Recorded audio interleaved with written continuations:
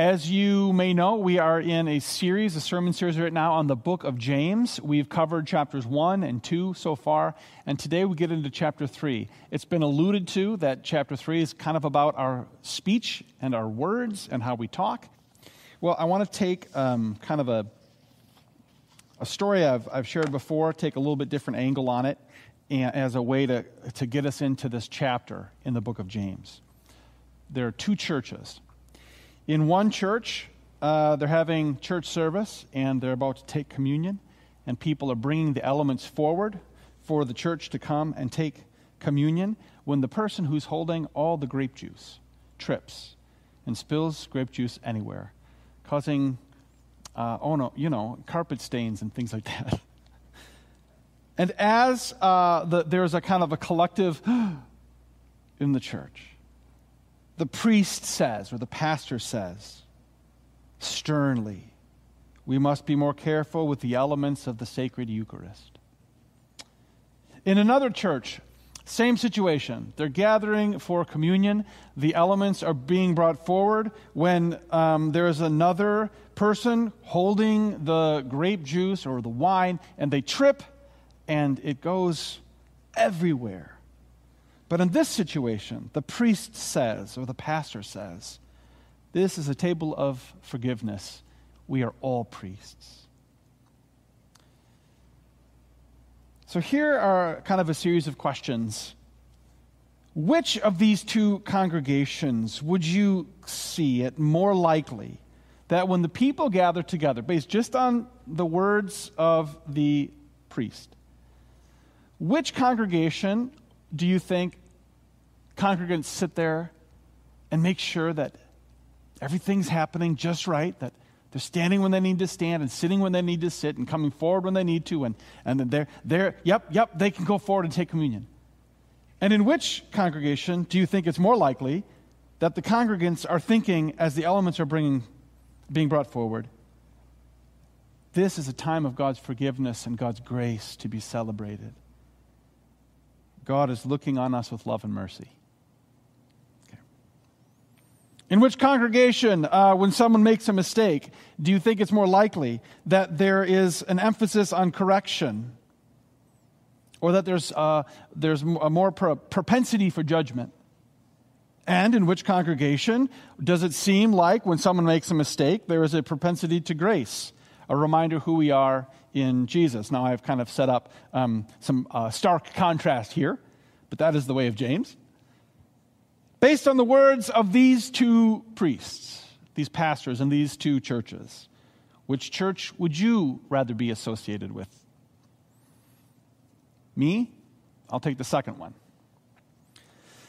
Not all should be teachers, James says, because you will be judged more strictly. This could be true with God. Seems that way.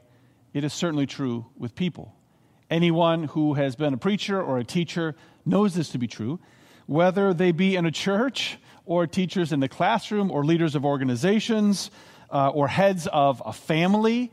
Those who are in places of leadership, there's more suggestions that come your way, are there not? It's true. We have a tendency in the West, as Christians, when we come to the Bible, to read it in a very individualistic way, when oftentimes the Bible has in mind a more collective thing in mind. Let me give you an example right here in James. Look at verse 2. Our translations, and I think this is a good translation, but it says this. Humor me here. I think this is really important. If we all make many mistakes, it says in verse 2, but if we control our tongues, we'd be perfect and could also control ourselves in every other way. Literally, here is what it says there. It says, everyone makes all kinds of mistakes, but if a person speaks without mistakes, that person is, I prefer a translation that says fully mature, and then it says this, able to bridle the whole body. You may have a Bible translation in front of you that translates it that way.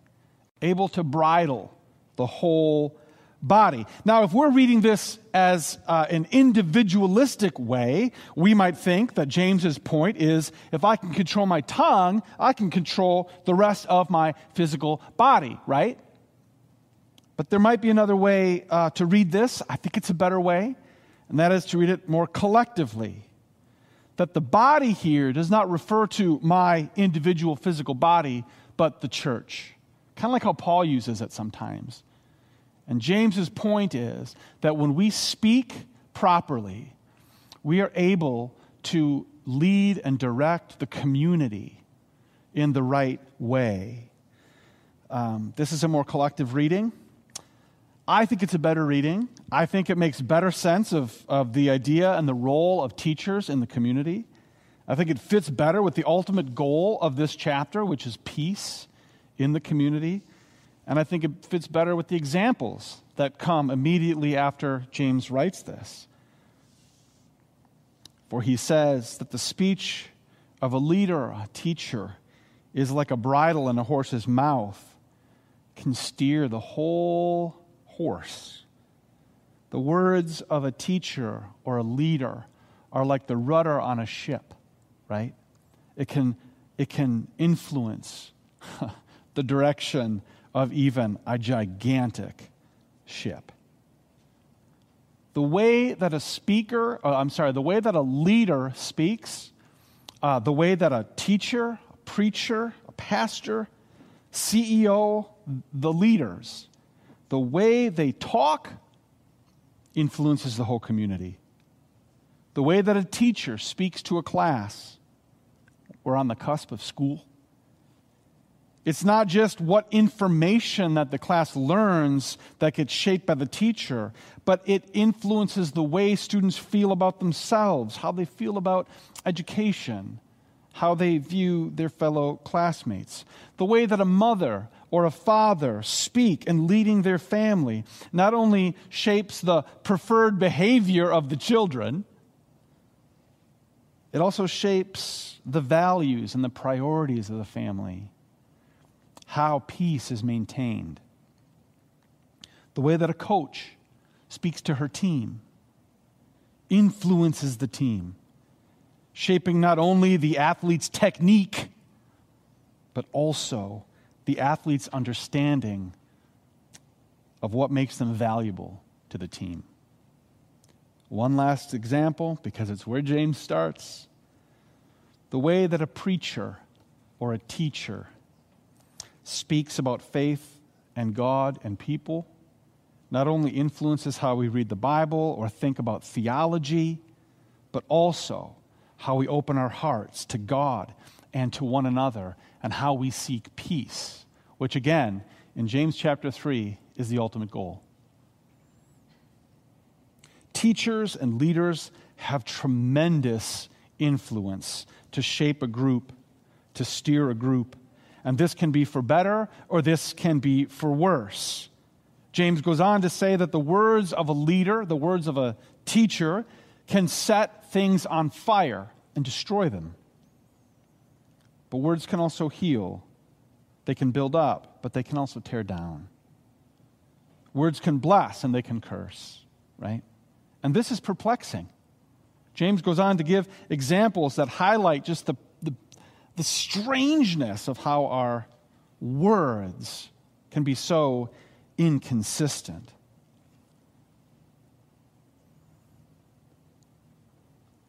We can tame animals. Why can't we tame our mouths? We bless God, but then we curse God's prized creation, people. We're like a water spring that bubbles up sewage every now and again, or a fig tree that makes olives. What is going on? This doesn't make any sense. Reminds me of this line. What James is doing here reminds me of a line from a movie. There's a gentleman. He's trying to pursue the affections of a woman. He's in love. But everything's falling apart. Everything's going wrong. So he seeks the counsel of his friend, and his friend just keeps kind of describing to him and explaining the situation, and this must be tough. And finally the man says, "Listen, I'm drowning, and you're describing the water," he says. That seems to be what James is kind of doing. But James does provide a remedy here in the second half of this chapter. And it has to do with wisdom. Wisdom, James says, there are two types of wisdom. This reminds me of that familiar trope, right? There are two types of people in the world. For example, there are morning people and people who want the morning people to go away. But James talks about wisdom in very starkly, in two very opposed, opposite ways. There's one kind of wisdom that comes from the world, or, as he goes on to say, comes also from the diabolical forces in the world. This kind of wisdom leads to disorder and evil. It leads to discord. It comes from selfish ambition in our hearts, jealousy, and the like. And then there is a wisdom, James says, that comes from above, comes from God, our Father. He gives 8 characteristics to this wisdom, and I wanted to give a real brief look at each one of these things because it would be an incredible exercise sometime this week for us to take the time and to think about each of these characteristics, where they show up in our lives, both that which we have received and that which we can offer, especially in the context we find ourselves, in the leadership positions we find ourselves, the places of influence where we find ourselves, because our words have such power to influence. A 10-second comment can sit with someone for 10 years. So how does James describe wise speech, the wisdom that influences how we talk? The first word he uses, and he calls it the first thing, the most important thing, in Greek, agnos, pure, holy, undefiled, not tainted by the way the world wants to talk, the way that the world wants to be wise. So that's the first one. That wisdom from above is pure, holy, right? It's different. It's different. Second, it is peaceful. One lexicon, I read this word, this Greek word, and it gave this example, or this definition, which I really like. It is free from anxiety or inner turmoil. Think about how often we speak as we're just anxiety-ridden. We want to speak from a place of peace. Third, epiekes. It's like gentleness plus forbearance or patience. A word might be considerate. Wisdom is considerate of the other person. In the book of Titus, chapter 3, verse 2, this word is the opposite of quarrelsome. So whatever the opposite of that is, someone trying to stir up dissension and someone with their words trying to whip up people to get quarrelsome. Well, it's the opposite of that. This fourth one is, to me, the most striking of them all. I've mentioned on a few occasions this Bible study group I'm a part of in the mornings, and this is the one where we have spent the most time. Eupeithes. And depending on the translation you have, it may come out very differently. Open to reason is one way to think of it. Compliant. The New International Version, inexplicably to me, uses the word submissive. Another way to think of it is accommodating, willing to yield. I think a good way to think about it is willing to listen, willing to hear someone out, especially as the leader of a group or an organization, the CEO perhaps. The good old King James Version translates this term this way. Easy to be entreated. The image that comes to my mind is, I don't know why all my examples this morning are people spilling things, but the example that comes to my mind is a family sitting around the table, and they're having spaghetti with red sauce. And one of the children, this never happens in my house, is being a little wild, not paying attention, and here goes the, how does that old song go? On top of spaghetti all covered with cheese, I lost my meatball. You can't hear it, but Pastor Tim is giving us a rousing rendition of this song right now. But imagine that. The child spills the spaghetti all over the floor, all over their clothes, all over the table, all over the chair. And the child looks up at mom and dad. Are mom and dad easily entreated? Will mom and dad hear them out or not? I think that's what this word is getting at. The child will make the case. Does the child believe they will be heard? This word is not about being a doormat or always being quiet.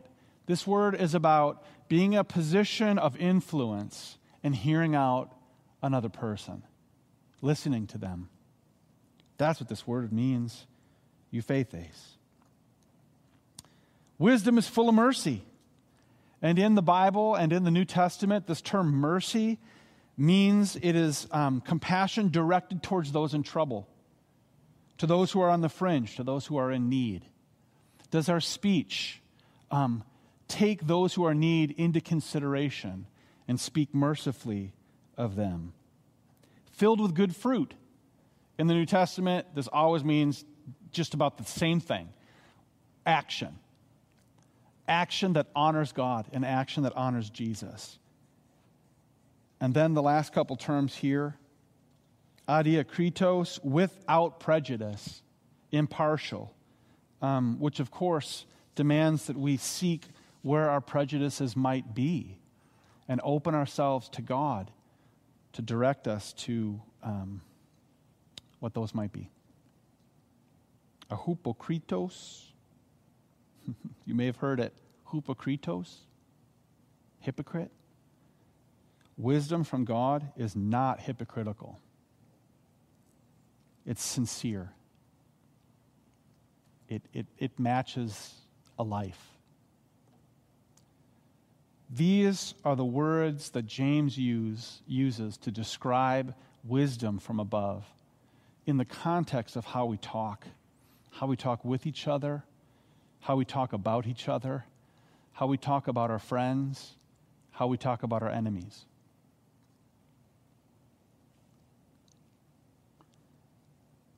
It seems to me that the world so often scorns these characteristics. We live in a very cynical age. And the qualities that James describes here, I'm going to put them in front of me again, to be peaceful and gentle, open to listening, merciful. It seems to me oftentimes the world mocks these things as wimpy. Well, the wisdom of God is foolishness to man. Critics of these characteristics can sometimes sound wise, but that's a different kind of wisdom now. Griping and complaining sometimes seem right, but James cuts right through that. If you have bitterness or envy in your heart, don't boast about it or tell lies against the truth. True wisdom from above, these 8 characteristics, the truth is they are hard to acquire. They are difficult to maintain.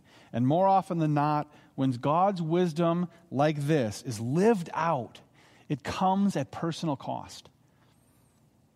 Living the wisdom of God requires prayer and discernment and humility, the humility to say, I will walk with Jesus, and I will talk like Jesus. There is an entire buffet of name-calling and demonizing that we could eat from if we want to, but James warns against it.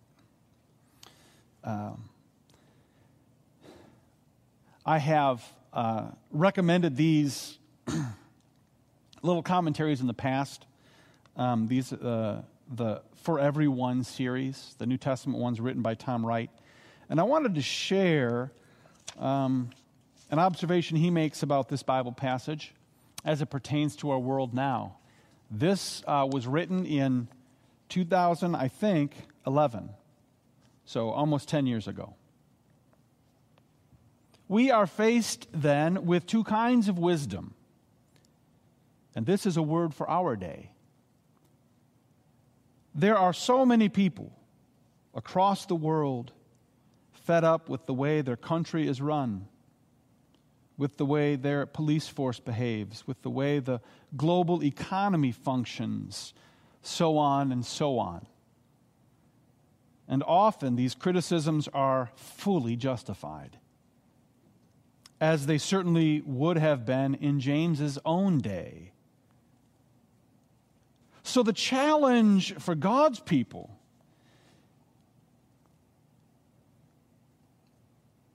about the way, let me say that again. So then the challenge for God's people is to be able to tell the truth about the world the way it is and about the way wicked people are behaving without turning into a perpetual grumble. And in particular, without becoming someone whose appearance of wisdom consists of being able to find a cutting word to say about everyone and everything. Because there are plenty of people who do that. It's just one cutting comment after another. But there is still, after all, a vast amount of beauty and love and generosity and sheer goodness in the world. And those who follow Jesus ought not only to be celebrating it, but contributing to it. As the old saying goes, it is better to light a candle than to curse the darkness. It is better to light a candle than to curse the darkness indeed. And for James, the candle we need to be lighting is a candle of peace. That's the goal, that last verse. And those who are peacemakers will plant seeds of peace and reap a harvest of righteousness. The way we talk, especially in our positions of influence, can lead to division or can lead to peace and truth. And it is important that the way we speak and the words we choose be sprinkled with the wisdom from above, not the wisdom of the world. The words of a Jesus follower must reflect Jesus, our master. I'll close with this. You may know about the story of the woman caught in the act of adultery in the book of John, chapter 8. A woman is caught in adultery, and some religious leaders take her and they place her before Jesus. And they say to Jesus, Jesus, the law states we ought to punish such women. What do you say? And Jesus said, let the one who has not committed a sin be the first to cast a stone. And slowly, one by one, they all walk away. And Jesus says to the woman, where are your accusers?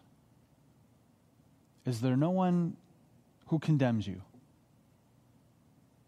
And she says, no. And Jesus says to the woman, then neither do I. Go and sin no more. This is what our world needs. Truth and compassion and wisdom. Let us pray.